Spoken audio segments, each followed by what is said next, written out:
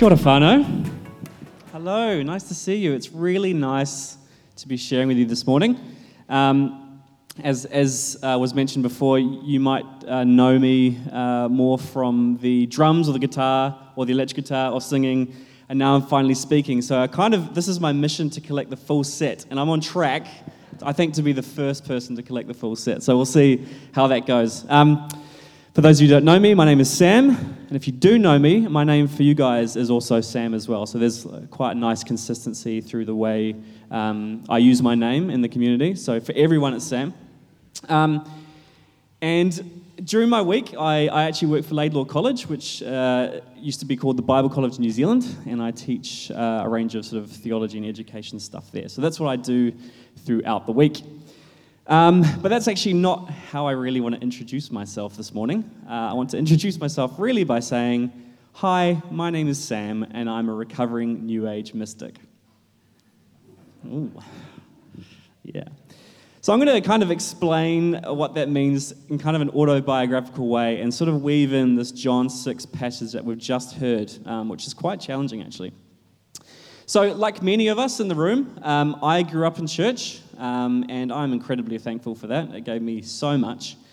But sort of when I got to the end of sort of my teens and my early 20s, and this is an experience that many of us have, you start to encounter complexities and challenges to your faith that actually youth group kind of didn't really seem to cater for. And so you're presented with these questions that for the first time you're really wrestling with on a very deep existential level.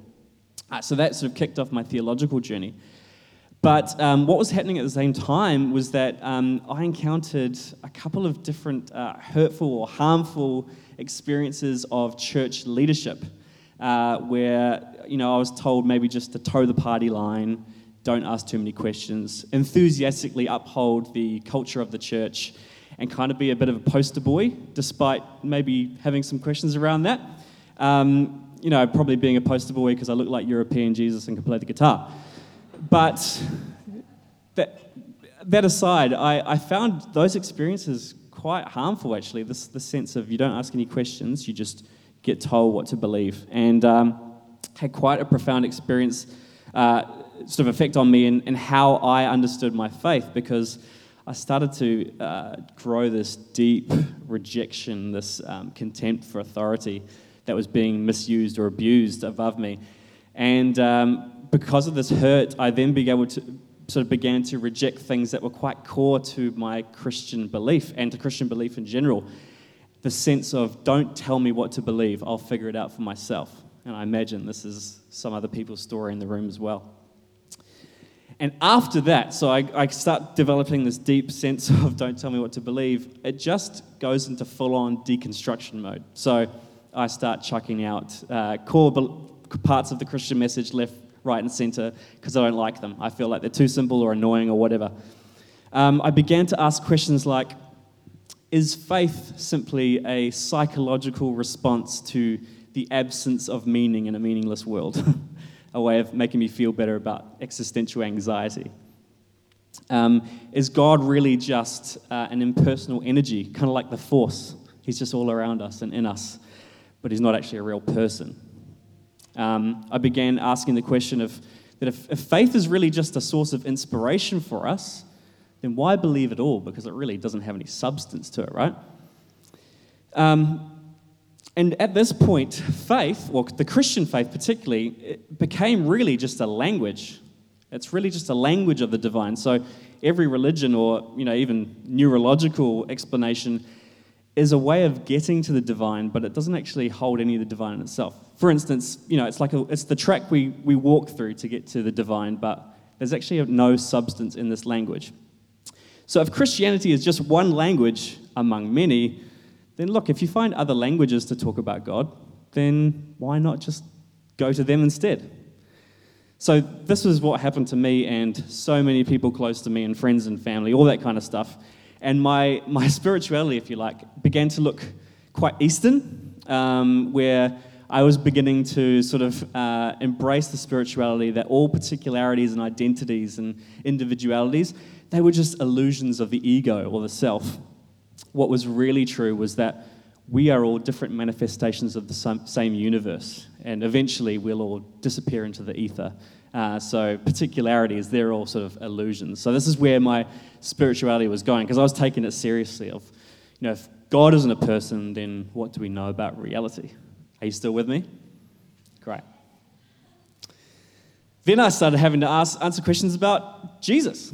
And if I believe that about God, then Jesus maybe was just a man who was connected to the divine, a bit like Buddha or Ram Dass or other sort of spiritual teachers.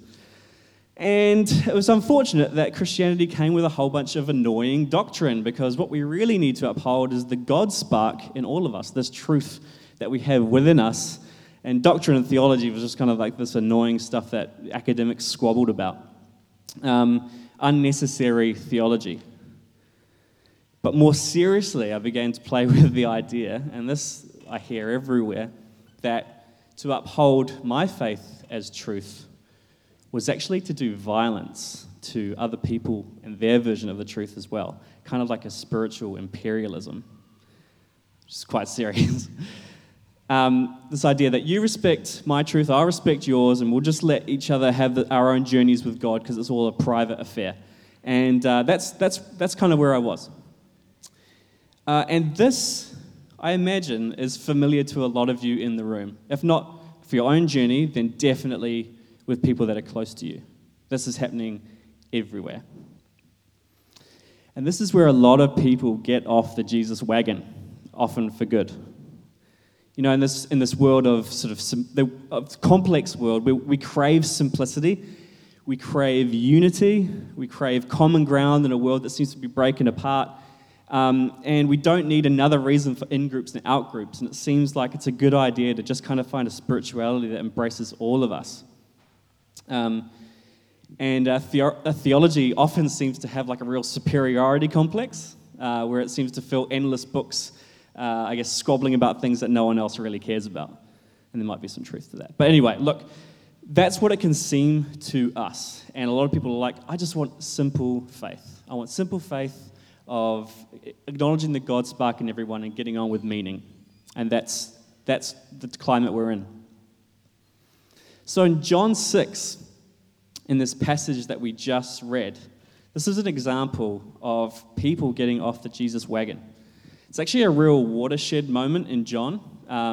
It's sort of halfway through the gospel where Jesus has been doing miracles and signs, and then it's kind of marked by this moment of what looked like failure as a whole bunch of people walk off. What people were looking for was not what Jesus was offering. And Jesus starts using imagery about Moses and the bread of life and about sacrifice in his own body.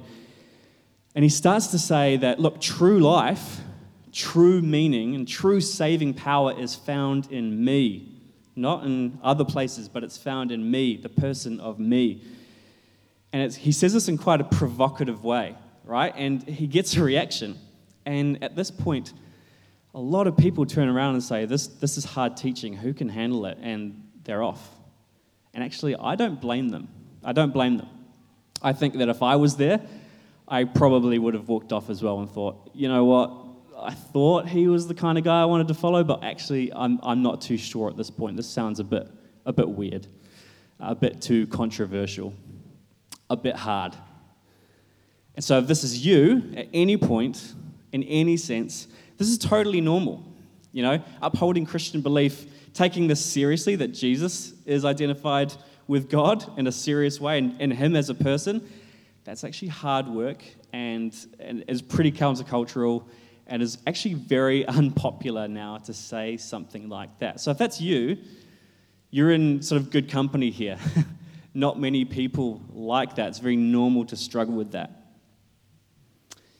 And at this point, a lot of us, we think actually Jesus is too hard, and a lot of people slip into unbelief, or actually, more commonly, into this, like me, open world of spirituality, where you can still retain spirituality without maybe being told what to believe. And if this sounds familiar to you, like it's all around New Zealand, you would be right. So let's have a look at what's happening in New Zealand now. 10 or 15 years ago, a lot of you might remember that there was a book that got published called The God Delusion by Richard Dawkins. Does anyone remember that? Yeah, a few of us in the room. And other books came out at the same time, like The End of Faith by Sam Harris or God is Not Great by Christopher Hitchens. It was kind of this revolutionary moment of atheists versus people of faith, and Christians got quite wound up about this whole conversation, defensive, and it was a very science versus religion or faith versus reason kind of climate. But things are really different now. We've got to understand that we've actually moved on from that. So, if we get some stats up, 54% of Kiwis are open to exploring spirituality. So although over half wouldn't identify with religion, 54% are open. And 41% of Kiwis identify as spiritual. You know, connected to this is the idea that Jesus has actually a pretty good reputation. People actually quite like him. And although the church's image or its reputation is a little bit problematic at some points, people are pretty open to Christians as well and are feeling positive about spirituality. Actually, the stats are that someone who doesn't identify with any sort of religion is just as likely as your average Anglican to pray, which I don't know whether it says bad things about us Anglicans or... let's not go there. The point is, the narrative of religious decline has blinded us to the reality of religious change. The narrative of religious decline has blinded us to the reality of religious change. The game has totally shifted. Us Kiwis are open. We want a faith that we, like a buffet, build for ourselves, though. So it's faith on my terms. It's an enhancement drug. It's a source of inspiration. It's not wanting to put yourself under something. It's kind of like we've been influenced by that great thought leader and spiritual guru, Marie Kondo. And we've looked at religious belief and thought, I'm going to keep some stuff that sparks joy, but if it doesn't spark joy, I'm going to get rid of it. So that can be things like, you know, does God have an opinion about how I live? That doesn't spark joy. I'm going to get rid of that one. Jesus being identified with the person of God, yeah, that doesn't spark joy. I'm going to get rid of that one too. Bible as the source of authority definitely does not spark joy. We'll be kicking that one right into touch. And this is happening everywhere. So here's another example. This is a guy called Michael Gungor from a band called Gungor you may have heard of. And these guys are kind of like a paradigmatic example of what's happening across the board in the West. So, Michael Gungor, part of the band Gungor, you might know him from the podcast The Liturgists as well. Quite popular. Sort of began in this band in very much like a worship church environment. And the lyrics were kind of centered around, Jesus as identified with God, and God as quite a personal being that you can get to know. Then the lyrics kind of moved from that to a more open spirituality where we're using Christianity as a language. So it could mean kind of whatever you want it to mean. We get to be a little bit more flexible. To finally, they moved to a lyrical space where they were basically just Eastern now. They were Eastern spiritualists. And so he, in amongst all of that, changed his name from Michael Gungor to Vishnu Das, which means servant of the Creator, talking about something called a flow state.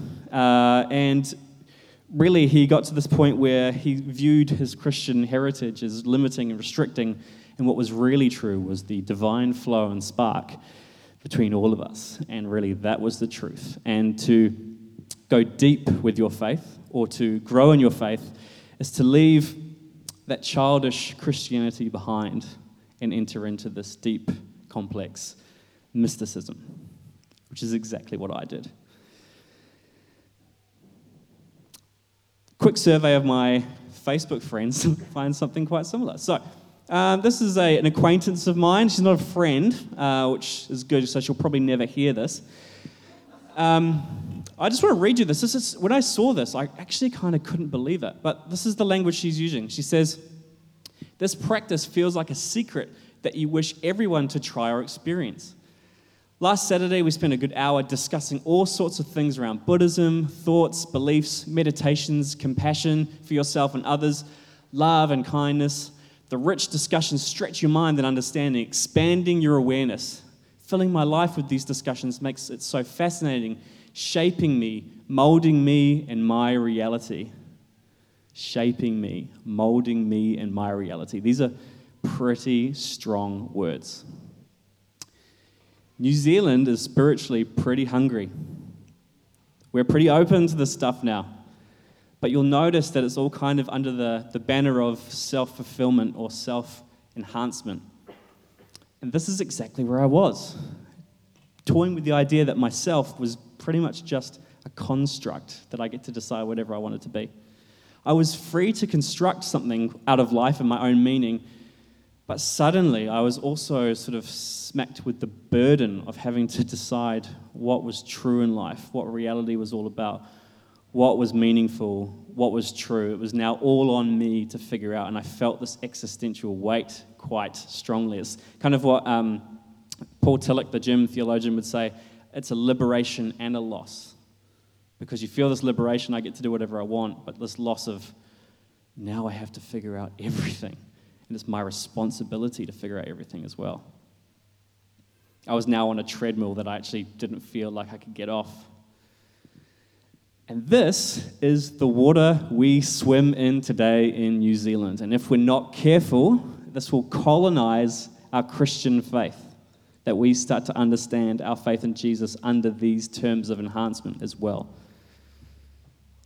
And I know that there'll be people in this room who, like me, you've experienced, trauma under leadership, hurtful experiences. You've experienced pain and actual true suffering under certain leadership styles that have been incredibly harmful in the past. And when I mention the word submit or submission, it's bringing up terrible pain for you because that's been used in really manipulative and terrible ways for you in the past. I understand that. I have felt that too.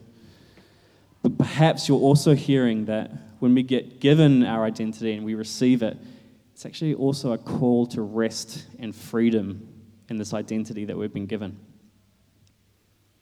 So, back to John 6. At this point where Jesus starts saying all this whack job stuff about eat my flesh and drink my blood, and this is the only source of life that you can find, a whole bunch of followers leave. They decide this does not spark joy. It's a critical moment in John when he's making massive statements about who he is, his authority, but more importantly, that actually all of reality is centered on him, not anywhere else, which is still a massive challenge. And so the challenge for us is to agree to that we need to center ourselves around Jesus, not the other way around. Just really foreign to 21st century New Zealand spirituality. I just want to say, this is really hard. Part of me was actually quite apprehensive in saying this because I feel like I'm being laid bare here. This is a struggle. This is not easy, and I kind of wish it wasn't true. I kind of wish I could just light a candle and practice awareness and do a bit of meditation and feel good about my life, but this is not what Jesus is saying. He's saying he is the source of life. He's saying to come unto him. And look, we've all read a saying of Jesus or heard a sermon, and we've all heard it and thought, this is a hard saying. Who can hear it? Who can bear to hear it? Who can accept it? We've all heard a doctrine or come across, some of the miracles in the Bible, or, heard something about authority or identity or sexuality or gender or something about eating his body and drinking his blood, and we've thought, you know what? Nah, I'm good. Buddhism seems a lot easier than this, right? Spirituality seems a lot easier than this. And look, we must critique structures and power that are abusive and harmful, but we've been trained to trust our own inner impulse above everything else, to trust our own inner truth. But actually, this is a dead end if it's left to itself. It has to be, our inner subjective truth has to line up to someone else for it to be meaningful at all. And this is the dead end that I felt.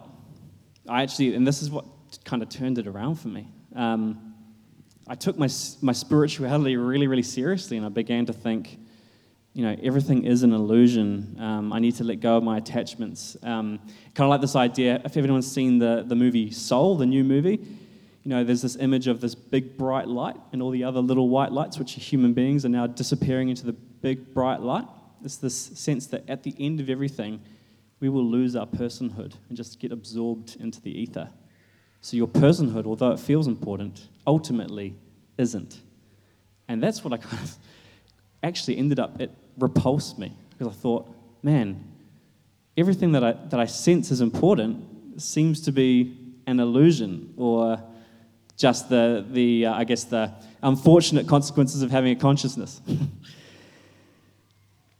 So it sort of framed it where the things I love and the people that I love, my story, my heartbreaks, my losses, my griefs, the moments of tragedy, my deep longings, none of that actually mattered in this framework. And I just thought at this point, I can't sustain this type of spirituality. I need to know that my personhood matters, that the deepest parts of my humanity matter. This is to follow the meaningless track down. This is where all French existentialism goes. This is what Sartre would call the nausea of experience a world that has no meaning. We need to have someone to catch us up into something for it to be meaningful. All of life is relationally given. We need to feel the need for someone to give us meaning, to feel the limits of our own ability to do that for ourselves. And perhaps, like Simon Peter, eventually come to say, Lord, to whom else shall we go? You have the words of eternal life, not me. Not the pseudo-Buddhist Instagram Lululemon wearing influencer on Instagram. You have the words of eternal life, not me. And this is the wrestle of faith, which I struggle with, and at no point do I want to even give the impression that I'm the example of this. I'm absolutely not. Probably one of the worst offenders. I've been so convicted as I've put this together for the need to dethrone myself, that I've been swimming in this water of self-enhancement spirituality. And the challenge is to assume that Jesus knows better about ethics and theology and all those other things that go with it. And this is deeply uncomfortable. This idea that there's an other that knows you and loves you and wants you to be formed by his love, I guess you could say it's the payoff. You get yourself, your identity given to you.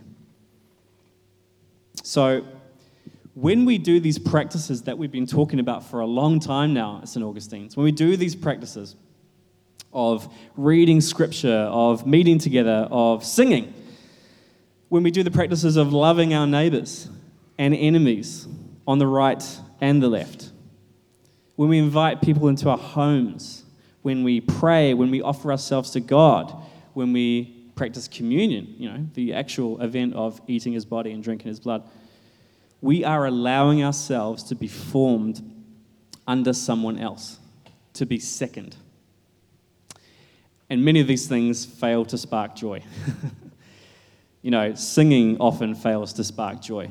You often think to yourself, how many times can I repeat this chorus? This is not sparking joy. Reading Leviticus can fail to spark joy. Hanging out with annoying people at church can fail to spark joy. Thank you for hanging out with me, by the way. I know that's a spiritual practice for a lot of you. Being in community with people who believe that the earth is flat can fail to spark joy. And the tedious daily practices that we give ourselves to can fail to spark joy. But it is not about following our impulses, but putting ourselves second in a world that tells us to put our own sense of inner truth first. And this is hard work. This is such hard work. When we trust in another person like this, we recognize the need, that we need someone to go to, that we are actually then and only then given our true selves. We are free to get off the treadmill of self-construction. Being a follower of Jesus is coming to rest. It's about being loved into a fuller version of ourselves by someone who actually knows what that is. So I just want to end on a couple of questions for us to think about as we head into a few practices.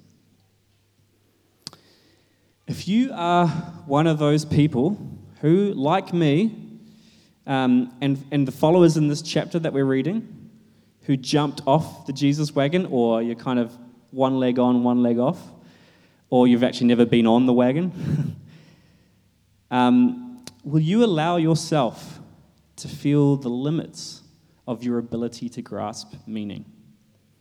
Will you allow the possibility of allowing your identity to be given to you and not to construct it for yourself?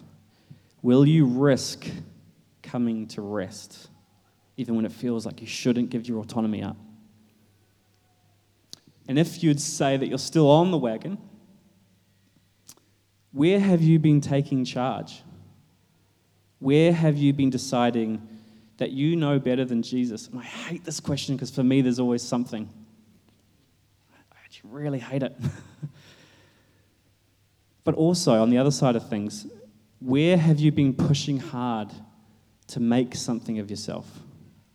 Building your own brand or trying to prove to yourself and others that you're worth loving?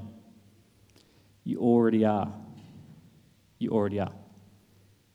You are loved by someone, a person. Jesus is not a concept.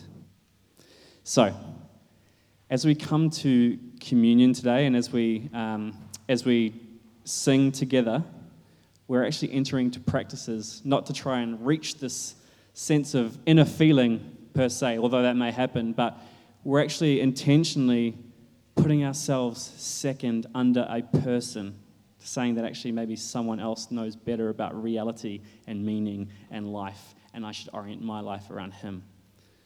So as we do these practices together, as we come to draw to Jesus in communion, in a way that we say he is the source of life and we feed on him, and as we sing, just want to be asking the question, where have I been swimming in the cultural water of I get to do whatever I want, and spirituality and faith as a way of enhancement? And where do I need to actually put Jesus first? So I'd like to invite the next people up, and I'll leave it there. Thanks a lot.